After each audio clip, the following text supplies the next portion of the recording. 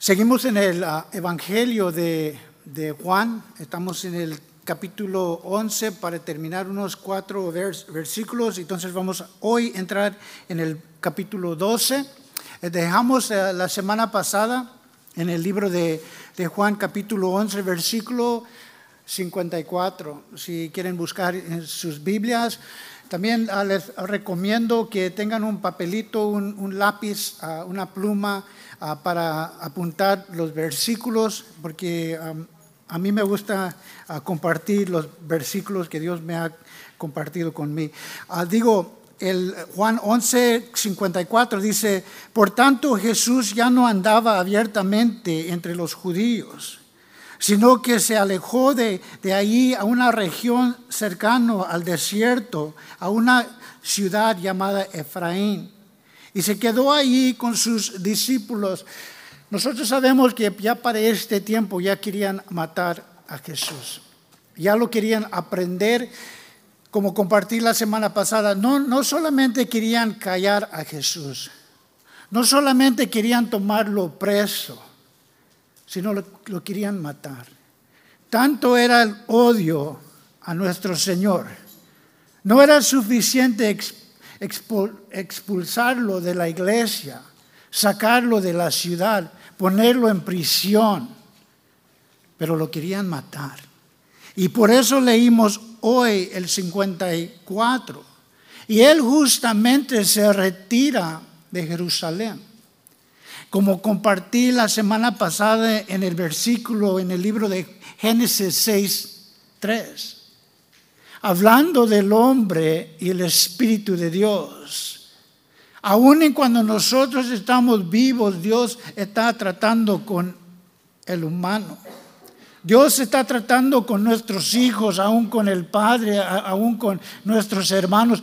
Él, aún y cuando nosotros estamos vivos, y yo creo, sinceramente, yo creo que Dios está llamando hasta que el día en cuando uno parta a la eternidad.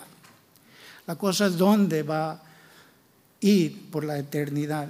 Dice Génesis 6:3 esto: y dijo Jehová, no contenderé mi espíritu con el hombre para siempre. Una vez más en Génesis dice Jehová, no contenderá mi espíritu con el hombre para siempre, porque ciertamente él es carne. Va a venir un día en cuando el espíritu de Dios ya no va a contender con esa persona, porque es carne, dice la palabra de Dios, porque ciertamente él es carne, mas serán sus días 120 años. Entonces vemos que Jesús justamente él se retira de los que lo están rechazando. Pero Él vuelve. En su misericordia, en su gracia, Él vuelve a llamar. Gracias a Dios y alabado sea Dios que Él no dejó de llamarnos a nosotros hasta ese día en cuando nosotros lo reconocimos, que es un Dios de amor, de misericordia, un Dios que perdona. Y estamos aquí alabando su nombre. El 55 de Juan 11 dice así: estaba cerca la Pascua de los judíos, y muchos subieron a aquella región de Jerusalén antes de la Pascua para purificarse, o para la purificación. Entonces vemos que la Pascua está cerca. Dice también, y buscaban a Jesús. Y estando ellos en el templo, se preguntaron unos a los otros: ¿qué os parece? ¿No vendrá a la fiesta? Entonces vemos que ellos vinieron a presentarse delante para purificación. Pero había unos que estaban buscando de Cristo porque han escuchado de Él. Como ustedes, unos vienen a Cristo porque han escuchado lo que Él ha hecho en tu vida y lo han visto, dice la palabra de Dios, vieron lo que hizo Jesucristo y muchos creyeron. Ellos están buscando, ellos con hambre están buscando la respuesta a esta vida y están preguntando: ¿vendrá a la fiesta nuestro Señor Jesucristo? Vino, Vino porque habían unos que tenían la esperanza, la expectativa de verlo a Jesús. Han escuchado y querían ver. Han escuchado muchos de nuestra vida y lo quieren ver. Vendrá Cristo a la fiesta. Es cierto que en la iglesia se siente la presencia de Dios, se siente la presencia del Espíritu Santo, se escucha la voz de Cristo y vienen muchos esperando oír, ver los milagros que Cristo ha hecho. Este cuarto está lleno de testimonios de lo que Dios ha hecho en nuestra vida. Dice la palabra, y buscando a Jesús estaban ellos en el templo y se preguntaban unos a los otros, ¿qué os parece que vendrá a la fiesta? Vendrá. Cristo se va a manifestar hoy en la iglesia, porque por eso vine yo. Por eso vinimos. Dice la palabra de Dios en el 57, y los principales sacerdotes y los fariseos, habiendo dado el orden que si alguno supiera dónde estaba, lo manifestara para que le prendiesen. Dijeron, si saben dónde está, nos van a decir. La deshonra de Cristo en el capítulo 11. Lo querían matar. Se tenía que ir porque lo estaban rechazando. El deshonra de Cristo en el 11, en cuando ellos están diciendo, si saben dónde está, nos dicen para ponerlo preso. Así como uno que estaba quebrantando la ley, así como un bandito que corre de la ley porque es culpable de algo y corre. Pero Jesús no estaba corriendo porque su hora no ha venido. Su hora no ha llegado y sale.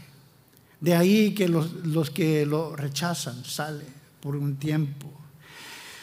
Entramos en el capítulo 12 y aquí vemos que hay algunos que le dan honra, le dan gracias por lo que Él está haciendo en sus vidas. Dice el versículo 1 del capítulo 12 de Juan, dice, 7 días antes de la Pascua vino Jesús a Betania, donde estaba Lázaro, el que había estado muerto y a quien había resucitado de los muertos. Esto es clave. Lo que pasó, dice aquí el versículo 1, 7 días antes de la Pascua. Muy interesante es esto. Estos son los últimos 7 días de nuestro Señor. Vamos a decir la Semana Santa. Tomen nota de esto. Porque en el libro de Lucas, el Evangelio de Lucas, 25% del libro de Lucas trata con esta Semana Santa. 25% del capítulo del Evangelio de Lucas da referencia a esta Semana Santa, 25%. Eso es mucho. Por 7 días de la vida de Jesús, da cuenta el libro de Lucas. Mateo dedica 33% de su libro, de su evangelio, a estos 7 días. Muy interesante, de 33% del libro del evangelio de Mateo da referencia a estos 7 días. Lo que estamos viendo es que estos 7 días, los últimos 7 días, la Semana Santa era tan importante para Dios. Él tenía un mensaje. Por esto vino Cristo, para sufrir y salvar y lavar nuestros pecados. Pero mucho más interesante es el libro de Marcos. El libro de Marcos, el Evangelio de Marcos, 40% del libro de Marcos, 40% del libro de Marcos es dedicada a los últimos 7 días de la vida de Jesús. Estamos en el libro de Juan. 50% del Evangelio de Juan se dedica al Evangelio en los 7 últimos días de Jesucristo. Pensarlo. Estamos en el libro de Juan. Estamos en el capítulo, damos principio al capítulo 12 y el resto de la Biblia, en el Evangelio de Juan, 50% del Evangelio de Juan es dedicada a los últimos 7 días de nuestro Señor Jesucristo. Eso dice, 7 días antes de la Pascua. Vino Jesús a Betania, donde estaba Lázaro, el que había estado muerto y a quien había resucitado de los muertos. En este tiempo ya llegó la hora de Jesucristo. Por los 3 años él decía, mi tiempo no ha llegado, y se iba. Pero en este tiempo, en los últimos 7 días de la vida de Jesús, donde el libro de Juan dedica 50% del Evangelio a estos 7 días, mi hora ya ha llegado. Y se entrega. Ellos no lo aprendieron. Él se da como un sacrificio para nosotros. Él se entrega. No de ira, no con rencor, sino por amor. Porque Él ha visto a cada uno de nosotros. Y por nosotros Él se entregó para salvarnos. No era con enojo que Él vino, no era por ira que Él vino y se entregó, sino era por el amor a nosotros.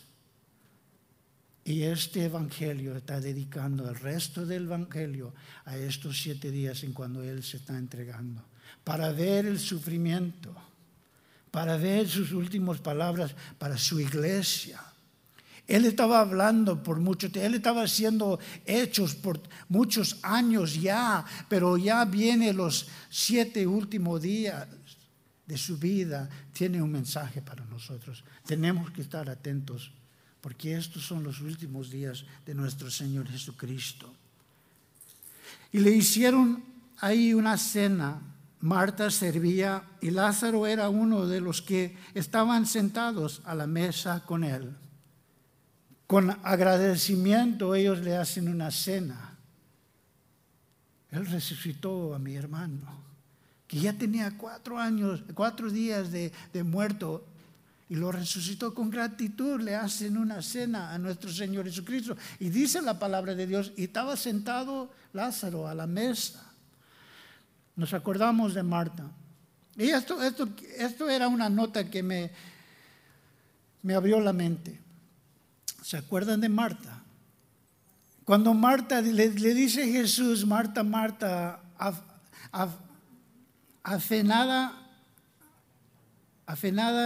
turbada, estás de muchas cosas. Estás haciendo mucho. Estás turbada por muchas cosas, Marta. Porque Marta le reclamó a Jesús, mira, María no me está ayudando, yo estoy haciendo todo, yo estoy sirviendo. Y Jesús la llama y dice, Marta, Marta, de mucho te afanas. En este tiempo, ya al fin de la vida de Jesucristo, ¿qué está haciendo Marta? Aquí dice la palabra de Dios, y le hicieron una cena. Y Marta servía. ¿Por qué? Porque eso era el deseo de Marta. Eso era lo que ella quería hacer para el Señor. Ella quería servir. Pero lo que Dios hace en nuestra vida con nosotros, con el carácter que nosotros tenemos de servir, de tener a gente en nuestra casa y cuidar de ellos, eso no lo quitó, porque vemos que Marta sigue haciendo el servicio al Señor. Pero lo que Dios hace en cada uno de nosotros es nos afina el amor y el carácter que nosotros tenemos en Cristo Jesús. Y Él no dijo, Marta, ya no voy a servir, porque ya me reprendió el Señor porque estuve sirviendo. No, ella seguía sirviendo. Pero lo que Cristo hace es, Él refina el carácter de cada uno de nosotros. Había una historia de un pueblo y había un indígena que llegó el tiempo de ofrenda. Y pasaron los sugieres y estaban recogiendo la ofrenda, pero este pobre indio no tuvo que dar. Gente daba lo poco que tenían, pero daban algo. Y dice la historia de que él recibió el plato y lo puso en el suelo y se metió. Esto te entrego. Quien yo soy te entrego a ti para servirte. No tengo, pero lo que tengo te lo entrego. Y vemos eso con Marta. Ella dijo, a lo mejor no tengo mucho que dar. A lo mejor no, yo no soy maestro, a lo mejor yo no soy, pero que nosotros así como se mete en el plato de la ofrenda y dice, lo que sí tengo, te lo entrego. Y se entregó totalmente al servicio del Señor. Efesios 2:5 dice así, porque Lázaro dice, y Lázaro era uno de los que estaban sentados a la mesa con él. Efesios 2:5 y el 6 dice así, aún estando nosotros muertos en pecado, nos dio vida juntamente con Cristo y dice, por la gracia sois salvos, no por lo que hemos hecho, no por lo que hemos dado, no por el tiempo que nosotros estamos aquí en la iglesia. Dice la palabra de Dios que por la gracia somos salvos. No lo merecemos, pero nos ama y nos dio vida eterna. Aún estando nosotros muertos en el pecado, nos dio vida juntamente con Cristo. Por gracia sois salvos. Dice el 6 así, de Efesios 2:6 dice, y juntamente con Él nos resucitó. Y asimismo nos hizo sentarnos en lugares celestiales con Cristo Jesús.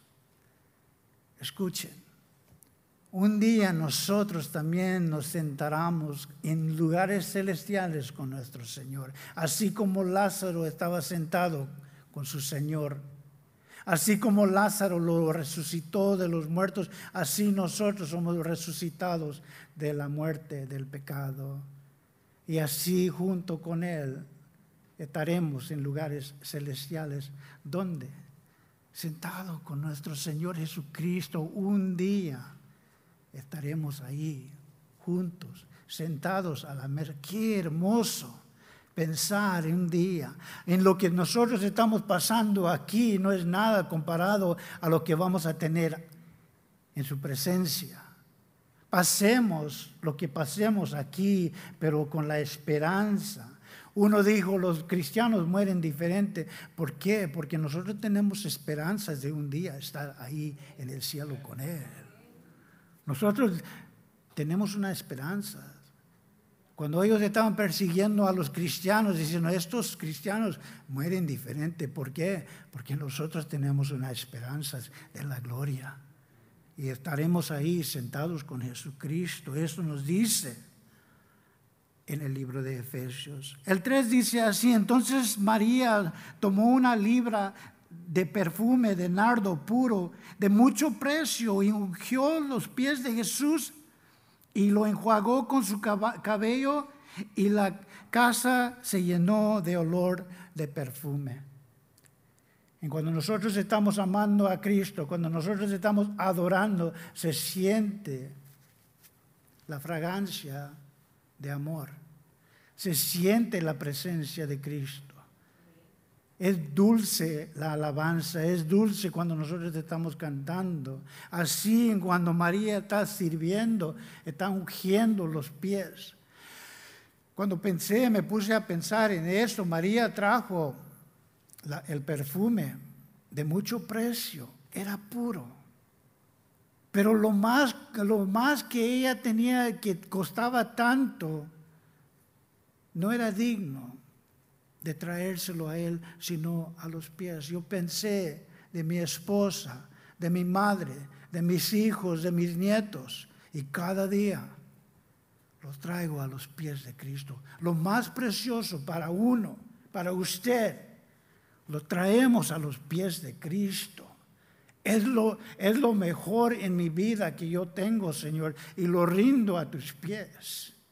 Tú bendice, Señor, alabado sea tu nombre. ¿Y dónde llegamos nosotros? A los pies de Cristo. ¿Y qué traemos? Lo mejor que tenemos. Todo lo que tenemos nosotros es dado del cielo. Todo lo bueno viene del cielo. Y nosotros lo ofrecemos a los pies. Lo han hecho. Lo han hecho, lo están haciendo. Señor, lo que yo tengo te lo entrego a ti y lo traigo así como María. Entonces María tomó una libra de perfume de nardo puro de mucho precio y ungió los pies de Jesucristo. Y lo enjuagó con su cabello. Y la casa se llenó con un olor, así como Jesucristo. Y cuando nosotros traemos a sus pies un olor fragante, un olor de amor, María hizo lo que el esclavo o el siervo más bajo de toda la casa, es encargado de venir cuando viene los visitantes y lavar los pies de ellos y lo ungían con unas gotas de perfume. Entonces, eso era el trabajo del siervo más bajo y María dice, yo soy esa persona. Yo soy el que viene como siervo del Altísimo. Lo mejor que ella tenía lo trajo a los pies de Jesucristo y ella se humilló, ella tomó el puesto del siervo más bajo en el reino de Dios. Ella lo hizo. No se detuvo de lo que le costaba, porque nosotros pensamos, y a veces lo he dicho 100 veces, nosotros regresamos un poquito de lo que Él nos ha dado. Él dio su vida. Él nos ha abierto el cielo. Él dice, ven a mí. Todo aquel que es trabajado y cargado, ven a mí y yo os daré descanso. ¿Y nosotros qué podemos dar? Nosotros como ese indio nos metemos y nos entregamos. Haz tú lo que quieres en mi vida, Señor, haz tú. Dice el 4 así, y dijo uno de los discípulos, Judas Ascariote, hijo de Simón, el que había de entregarlo, ¿por qué no fue este perfume vendido por 300 denarios y dado a los pobres? Aquí vemos a Judas Ascariote y sus intenciones. Hay dos diferentes pecados que hace el hombre. Lo he dicho muchas veces, la transgresión, yo no me importa quién me ve. Y ahí están. Yo no me importa quién me ve y qué digan de mí. Eso es la transgresión. Ese es el transgresor que él no le importa. Él como dice, no tiene vergüenza. Él está haciendo eso, es un transgresor. Pero la iniquidad es el pensar dentro de nosotros mal de una persona. Estar pensando lo mal. Eso es la iniquidad, mucho más peligroso porque no se ve. Un transgresor vemos y sabemos quién es, pero uno que tiene iniquidad no lo vemos. Así Judas Iscariote, él tenía iniquidad dentro de su corazón y nadie lo supo. Jesús sí lo sabía. Jesús veía el corazón de este hombre, la iniquidad de este hombre. Y esto es contagioso, porque lo vemos en Mateo 26:8. Mateo 26:8 dice, y al ver esto los discípulos se enojaron diciendo también, ¿para qué este desprecio? ¿Por qué este desperdicio? Ellos también Esta iniquidad de Judas estaba contagioso porque lo estaba diciendo, y otros se vieron y otros vieron y también llegaron a la misma conclusión de la iniquidad de Judas. En esto me puse a pensar de iglesias en cuando nos dicen, vende lo que tienes, vende tu casa para la obra de Dios, vende tu casa, vende todo, da dinero para la obra de Dios. Dejar, así como María dio lo mejor, lo entregó, da a la iglesia para que se extiende el evangelio, para dar a los pobres. Mira a estos pobres que no tienen, vende lo que tienes, para, así como hizo María. Eso es un error dentro de la iglesia, porque lo que María hizo era para el Señor, lo dio y lo depositó delante de los pies de Jesucristo, a Él, no a los apóstoles. Pero ahora vemos a los discípulos que viven en lujo, que tienen sus carros, sus anillos, ellos están viviendo en lujos. ¿Y qué están diciendo a la iglesia? Da dinero, da lo mejor, vende tu casa, deja todo eso y da a la iglesia para el extendimiento del reino de Dios, para el extendimiento para los pobres. Y uno ahí va dando. Aquí es un error. Vemos eso en Judas. Él está diciendo, ¿por qué no se vendió esto y se lo dio a los pobres? Es la iniquidad del hombre. Y muchos, tristemente, en la iglesia están haciendo eso por medio de la televisión, por medio de la radio. Ven. Si no dan, se va a cerrar este ministerio. Si ese ministerio se cierra, no es de Dios. No es de Dios. Dios puede proveer para su obra. Dios no es un hombre pobre, un Dios pobre. Él tiene suficiente. Todo el mundo es de Él. Entonces Él no tiene necesidad de estar rogando a la iglesia, da. No, Él no tiene que hacer eso. Así como vemos a Judas, vemos a muchas iglesias hoy día. Y nosotros estamos pensando en alguno hoy día. Fue directamente para la bendición y la unción de Jesucristo mismo. Un pastor una vez me dijo, y cuando fuimos a una conferencia, y él dijo, si ustedes ven una necesidad, no lo traigan a la iglesia. Hermano, es que esta persona tiene que escuchar del evangelio de Cristo. No, Dios te está abriendo los ojos para que tú ministres directamente a nuestro Señor Jesucristo. No venir a la iglesia, no pedir a la iglesia. Nosotros podemos traer nuestra ofrenda a los pies de Cristo y hablarle a esa persona de Cristo. No decir, hermano, diácono, pastor, ven y háblale a esta persona de Cristo. Dios está abriendo los ojos para que nosotros traigamos esa ofrenda directamente a los pies de Jesucristo. Dice también el 6, pero dijo esto, no porque se cuidará de los pobres, sino porque era ladrón y tenía la bolsa, robaba de lo que se echaba en ella. Él estaba robando de la bolsa. Mira, no dice que ellos tenían hacienda o un lugar para traer todos sus bienes. Todo lo que ellos tenían, Jesús y los apóstoles, era una bolsa. De eso se sostenían. Dice la palabra de Dios que Jesucristo ni tenía una almohada para recostar su cabeza. Eso es todo lo que tenía. Y Judas estaba sacando de ahí. Estaba robando de ahí. Que Dios nos cuide, que Dios nos guarde.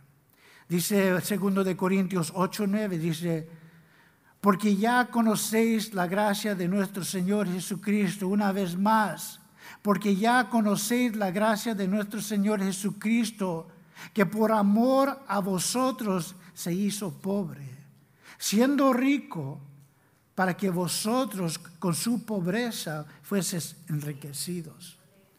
Él dejó su gloria, Él dejó su majestad para nosotros. Se hizo pobre, se hizo sacrificio por nosotros, para que en su pobreza nosotros seamos enriquecidos. La gloria, hermanos, el cielo, estar en la presencia del Todopoderoso, sin pecado, sin enfermedad. Él vino para salvar. Él vino, se hizo pobre para nosotros. Hay algunos que están luchando para un puesto. Hay algunos que están luchando para un puesto aquí dentro de la iglesia. Nosotros estamos luchando para la pureza de corazón, alabar y agradar a nuestro Señor. Eso es lo que estamos. No para un puesto, sino para agradar a nuestro Señor, para amarlo como Él es digno. Judas no estaba contento en lo que él tenía. Mira, Judas, ¿a quién le estaba dando cuentas? ¿A quién? No vemos en la Biblia que Judas está dando cuentas a Pedro. Mira, a ver, él no está dando cuentas a nadie. Así como nosotros, Dios nos ha dado este ministerio. Él dice, si le roban al gobierno, ¿quién está dando cuentas? ¿A quién estamos dando cuentas? En el tiempo del taxes. No vemos que Judas está dando cuentas a nadie. Dios, ¿quién le puso a Judas en ese puesto de tesorero? ¿Quién lo puso? Jesús. Jesús lo puso ahí. Y no le está pidiendo cuentas, así como nosotros. Dios sabe, por medio del Espíritu Santo, por medio de su palabra, como es dicha hoy día, que nosotros tenemos la responsabilidad como Judas. Él nos ha dado una carga y no nos está pidiendo cuentas, porque nosotros tenemos que darle cuentas a Él. Entonces la responsabilidad que tuvo Judas, Dios se lo dio. Y él, así como traicionó su puesto, muy pronto vemos, escuchen, muy pronto vemos que así como traicionó la confianza que Dios le dio, la carga que Dios le dio, muy pronto vemos que también él está traicionando al Señor. Nosotros fuimos dados poco y nosotros tenemos que ser fieles en lo poco, porque os haré sobre 10 naciones, dice la palabra de Dios, sobre 10 ciudades. Ellos solamente tenían una bolsa, no un granero, no una hacienda, solamente un poquito. Cuidado con las riquezas, cuidado de robar al gobierno en el tiempo de taxes. Cuidado con eso. Dios nos ha dado un puesto y nosotros no hay dando cuentas a nadie, sino a Él. Entonces tengamos cuidado. Él traicionó la confianza que Dios puso en Él y a rato el mal costumbre traiciona a nuestro Señor Jesucristo. Entonces dice el 7, entonces Jesús dijo, dejarla aquí en la María para el día de mi sepultar me ha guardado esto. Ella da lo mejor al Señor. En cuando yo hice 2 funerarios esta semana, hice 2 funerarios. Y la cosa es que Judas, lo que él está haciendo, reprendiendo a María por este gasto. Eso es una vergüenza de poder estar luchando por el dinero de un funerario. Eso es una pena de que la familia se está peleando. ¿Por qué vamos a gastar en esto? ¿Por qué vamos a gastar en lo otro, en el funerario? ¿Por qué vamos a gastar tanto en esto? Eso es una vergüenza. Eso es lo que está haciendo Judas. Esto lo preparó para mi entierro, dice Cristo. Y tú te estás preocupando del dinero. También otro autor, y sé que hay muchos cantantes que lo han dicho, es: dale a tu madre, dale a tu querida las flores hoy que están vivas, que ellos pueden disfrutar. Eso es lo que estaba haciendo María. Con todo, el amor nos mueve a acción. Ya cuando está muerto y le traemos unas flores que ellos pueden disfrutar. Eso es lo que está haciendo María. Que disfrute el olor, lo mejor que tengo. Señor, que disfrutes de esta vida que te entrego a ti. Te doy lo poco que tengo. El mundo nos ve como no somos dignos, pero Él nos ve como un tesoro. Dice la palabra de Dios que nosotros somos su poema, su hechura. De ahí sacamos la palabra, como lo he dicho muchas veces, poema. Y una poema no sale de aquí, hermanos. Él dice: tú eres mi poema, mi hechura. El poema viene de aquí. Y eso es lo que ve. Nosotros somos su tesoro. El 8 dice: porque los pobres siempre los tendrás con vosotros, mas a mí no siempre me tendrás. Eso dijo Jesús. Por eso Él está recibiendo. Es como decir las flores cuando Él está vivo. No siempre me tendrás. Que eso sea una palabra para nosotros. Dice el 9 al 11, dice: gran multitud de los judíos supieron entonces que Él estaba ahí, y vinieron no solamente por causa de Jesús, sino también para ver a Lázaro, al quien había resucitado de los muertos. Pero los principales sacerdotes acordaron dar muerte también a Lázaro, porque a causa de él muchos de los judíos se apartaban y creían en Jesús. Esta palabra se apartaban, decían, en cuando ellos reconocían más de Cristo, mucho más y más se apartaron de la religión judía, de la ley, de los mandamientos, porque conocían mucho más a Jesucristo. Y así dice: por causa de él, ¿de quién? De Lázaro, el testimonio que él dio. Muchos de ellos, los judíos, se apartaban y creían en Jesús, de la religión. Y cuando nosotros reconocemos y vemos a Jesús y lo que Él está haciendo en mi vida y en la vida de los que están alrededor de mí, nos apartamos de la religión porque entramos en una relación. Nosotros nos apartamos de la religión, así como estaba pasando en los judíos. No era una religión, sino era una relación. No le hacía cuántas veces querían matar a Lázaro, porque nuestro Dios tiene el poder de resucitarlo. Si lo matan 1000 veces, Cristo tiene el poder para resucitarlo 1000 veces. Entonces ellos estaban peleando contra Cristo, contra Dios.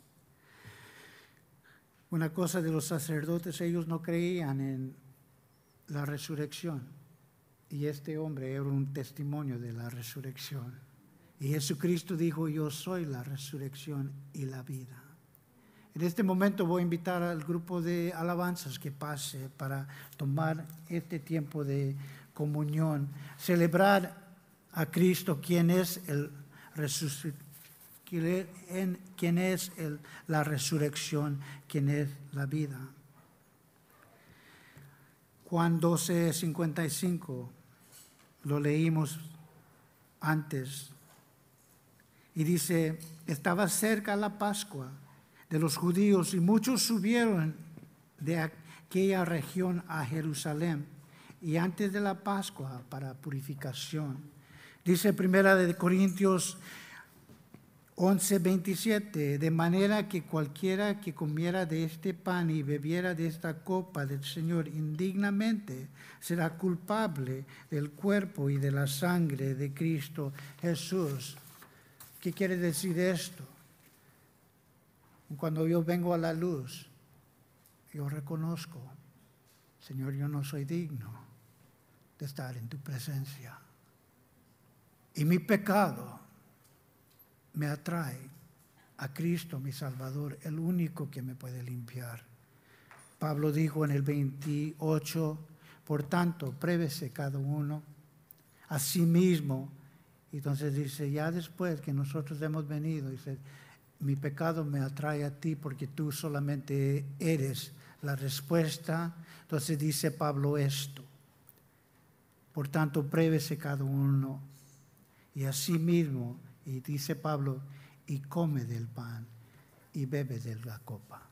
Porque nosotros estamos probándonos a nosotros mismos. Este tiempo, en cuando este cántico se cante, nosotros vengamos delante de Cristo y decimos, yo no soy digno, solamente soy digno por ti y vengo delante de ti. Y como Pablo dijo, a sí mismo, come de este pan y bebe de esta copa, porque nosotros reconocemos que Él nos hace dignos. Amén. Amén. Pásenme.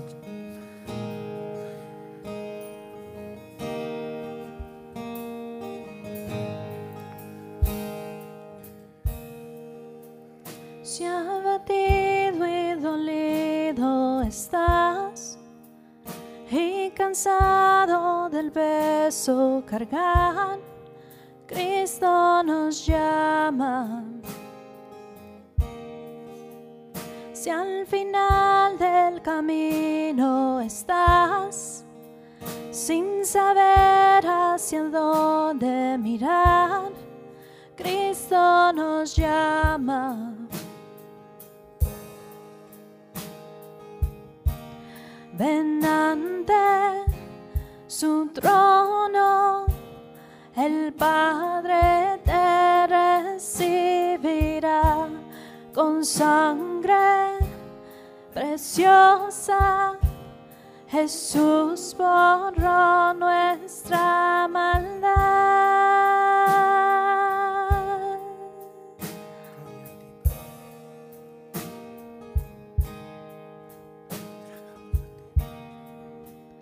Deja atrás tu vergüenza y pesar.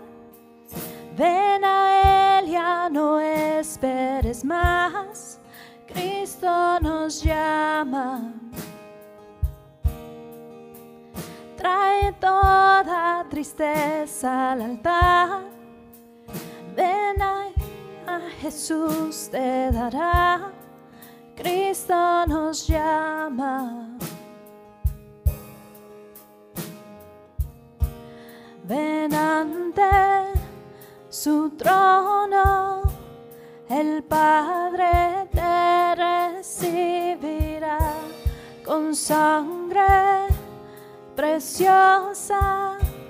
Jesús borró nuestra maldad. Ven ante su trono, el Padre te recibirá con sangre preciosa. Jesús borró nuestra maldad.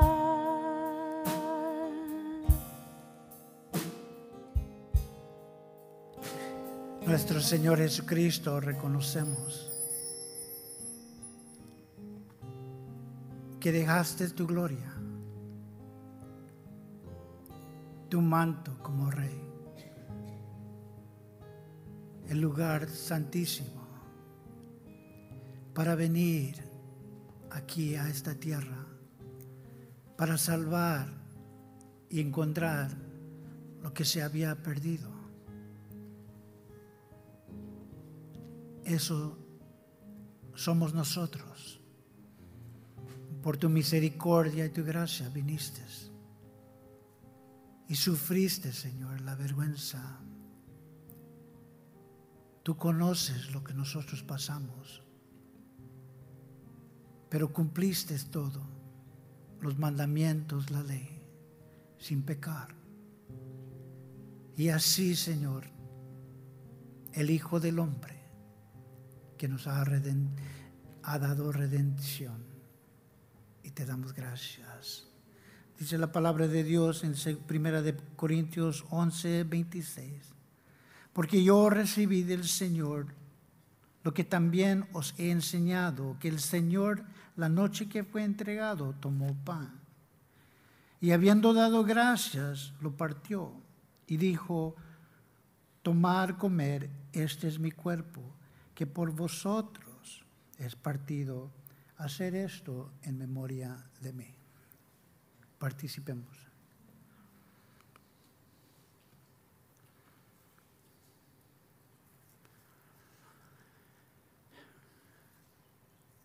Gloria a ti, Jesús, porque tú lo has cumplido todo. Y a nosotros la resurrección no solamente espiritual, pero también este cuerpo en el día será resucitado. Asimismo tomó también la copa y después de haber cenado, diciendo: esta copa es el nuevo pacto de mi sangre. Hacer esto todas las veces que bebieres en memoria de mí. Participemos.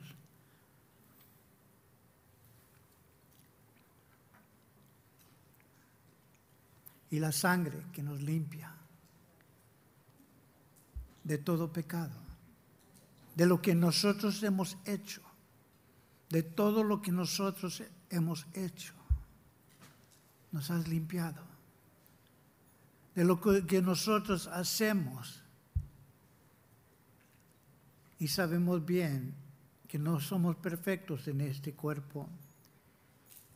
Y los tiempos en cuando nosotros fallamos, la sangre de Cristo nos limpia de todo pecado. Y esto lo hacemos porque tú nos mandas a hacer esto en memoria de mí. Porque Jesús, tú lo hiciste todo por nosotros y te damos gracias. En el nombre de Jesús, y su pueblo dijo: amén. Que Dios los bendiga.